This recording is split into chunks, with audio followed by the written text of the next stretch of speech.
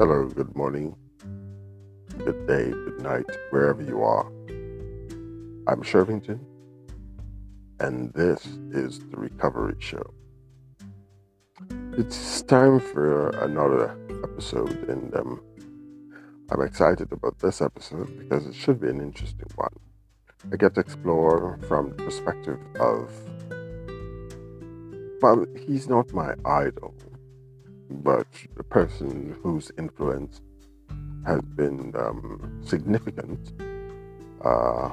That is the author of The Road Less Traveled, M. Scott Peck, a person whom it is known that he was an authority in many ways in terms of work with addictions. In fact, he coined the phrase the sacred disease. See, he is my idol. I don't subscribe to the notion of disease model or theory with regards to addictions, but yet I don't have a problem saying that Scotty, as he lovingly and endearingly referred to himself, coined it as the sacred disease. If you haven't read or weren't aware of The Road Less Traveled, you should. Yes, here again, I don't really subscribe to the word should, but you should consider getting a copy of it. It's a series in some regards because he went on to write further along the road less traveled. So today I'm going to explore some of what he had to say about why is it people turn to things like substances and addictive behavior. Why? What's really going on there? And it's from that perspective that we're going to be looking at our third episode in this current season with regards to how to rescue yourself from a relapse, a repeated relapsing due to one, so a low self-esteem, stinking thinking, and self-sabotaging mindsets.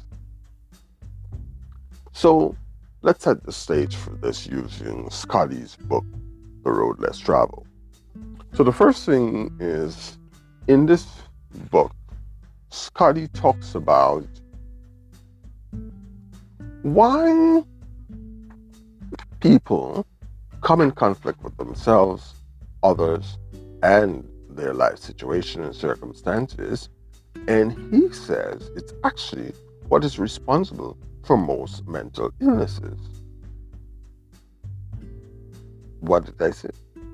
That apparently we are responsible in many cases for what shows up in our life as a mental illness, and that can be either a disorder, most often in the case of when it's a disease or a disease or a disability, that can be more biological. But Scotty is saying when the issue might be more psychosocial, I didn't say biopsychosocial, it's more psychosocial, is that it has its roots in things that we are doing or not doing that leads to that. Okay, so for example, obsessive compulsive, depression, anxiety, those are all things that originate from things we are doing or not doing that lead to some amount of distress, okay?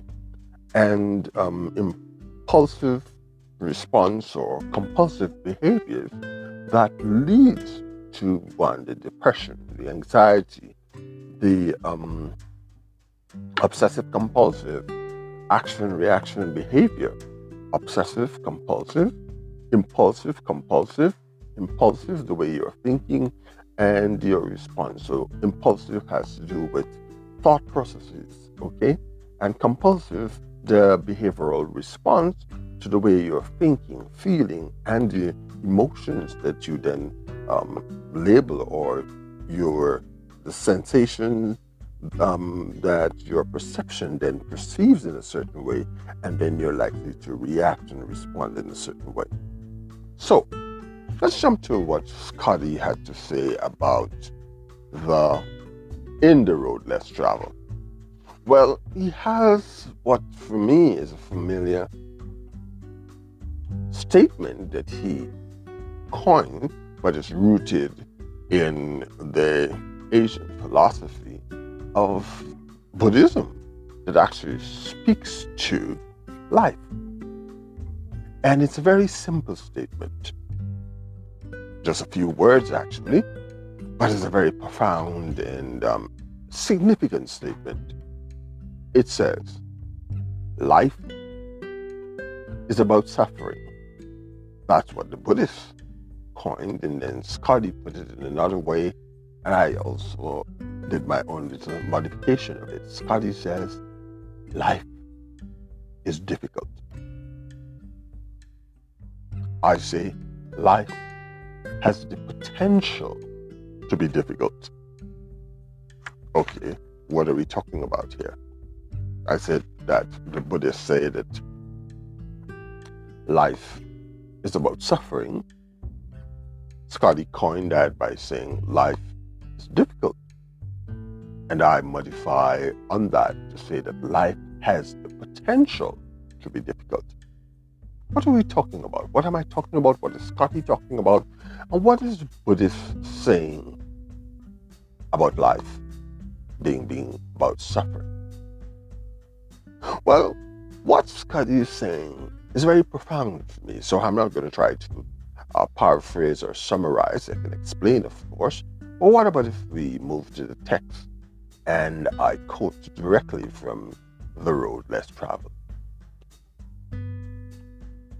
Life is difficult, and I quote, this is what Scotty has to talk about, and he's talking about the number one thing that is lacking often when people in recovery either are chronically relapsing or have lost their willingness and their willpower to continue to commit and stay committed to the behaviors that is required, that is necessary, that they've worked so hard through the stages of change, moving from pre-contemplation to contemplation, preparing to change, and then undertaking the action to maintain change. There we go. You've got it. Maintain change. And what are those actions? New behaviors rooted in new ways of thinking. We've gone through this before, and it shouldn't be anything new that we are actually exploring now in terms of understanding the need to commit to and then maintain. So in action, or where you're in recovery, you're working on maintaining a new way of behavior, lifestyle, and is giving you the end results of new behaviors. Now, this is not to say that there aren't going to be times when you revert back to or you find yourself with old ways of thinking, and thus the potential for returning to through the process of old behaviors. I champion and put forward and emphasize that I think that which is return to old ways of thinking and behavior, relapse or lapse, is a natural part of the cycle of change, because you would have arrived at a loss of control in terms of when we say there is an addiction or there's addictive behavior or that there's a substance use disorder. To say that you have even a mile 2 to 3 of the 12 criteria for saying that there is a substance use disorder, or 4 to 5 saying that there is a moderate, and of course 6 and above of the 12 criteria, you've got a severe issue of a substance use disorder, addiction, or alcoholism, or the different substances that can lead to addictive behavior, of which, believe it or not, drum roll, coffee is one of them. All right. So, life is difficult, Scotty says. This is a great truth, one of the greatest truths. It is a great truth because once we truly see this truth, we transcend it. Once we truly know that life is difficult, once we truly understand and accept it, then life is no longer difficult. I continue to quote Scotty, because once it is accepted, the fact that life is difficult no longer matters. End quote. Profound. It is profound, this statement. What Scotty is actually saying that which is life, the unknown about life, this a little acceptable delusion that we have about life is that we are in control of our life in everything that is going to unfold.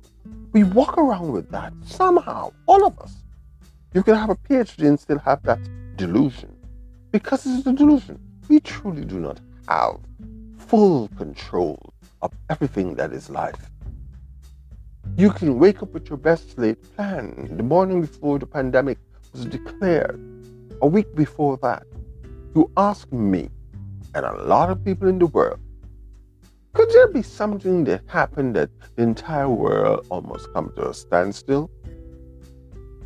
Forced to wear mask over your face to move around, a thing that before the pandemic, if you've done, you could be easily carried off to the lockup or jail for trying to move around. People will be running from you because you have a mask on, and the notion or the connotation was that you're about to do something not so cool. But now we comfortably move around with each other, not feel threatened. Well, that can be questioned. I mean, there's some people who are holding blockades and all of that, insisting that it's time for us to take off the mask and all of that. And I agree, evidence is showing the heavy rate and large numbers in which the testing that is showing positive results is decreasing rapidly and significantly, the amount of people in hospitals, and yes, the death rate is slowed. That didn't happen because of demonstration or blockades or protests. It happened because of science. Yes, I'm saying that, and I'm saying it loud. But you know which side of the fence I stand. I am not in opposition to the people who are saying they would like to have their freedom. I support you. And wave your little flags. Please just don't wave Canada flag. I want that flag to continue to represent so many things that are cool when you see the Canadian flag. Don't worry, it'll get back there sometime soon. That's just me taking a little detour. We're back on track. So yes, what Scott is saying, that life with its uncertainty has the potential to be difficult. Because sometimes when you come up on what is a difficulty, and what is that difficulty, Scotty is saying? Scotty is saying that difficulty is about problem solving. There you have it. Everything that I was saying was leading up to problem solving. What Scotty is saying with life is difficult, and what constitutes the potential to be in conflict with that is people's unwillingness to sit with their problems, sit through their problems, insisting that there shouldn't be a problem, is what leads to conflict. And he then coins it and say that it is the root cause of why people show up with psychiatric, psychological issues in their refusal to embrace, ultimately, change and problem solving. There you go. That's my little contribution. It's about 15 minutes. And yes, I want to keep it in that magic golden time, 15 minutes that we explore this, just a little bite. so that you can explore something and ponder it until our next episode. But because I want to continue in the vein of this thing about problem solving and change, I will do a follow-up episode to this. For now, I'm Shervington Hannes, and this was the Recovery Show. And why people have issues about changing and constantly relapsing, and why they take substances in the first place. And Scotty said, it's about the unwillingness or the inability to problem solve. You can get more information at www.changeclinic.org, or soon the Recovery Show has its own domain, which is the Recovery Show or recoveryshow.net. I'm going to confirm that. I think it is the recoveryshow.net. Soon you will have everything Recovery Show, all the episodes for the Recovery Show there, and a little more resources, access to the Facebook Live Recovery Show videos, and of course, you always have the same access through changeclinic.org or YouTube channel. Bye for now.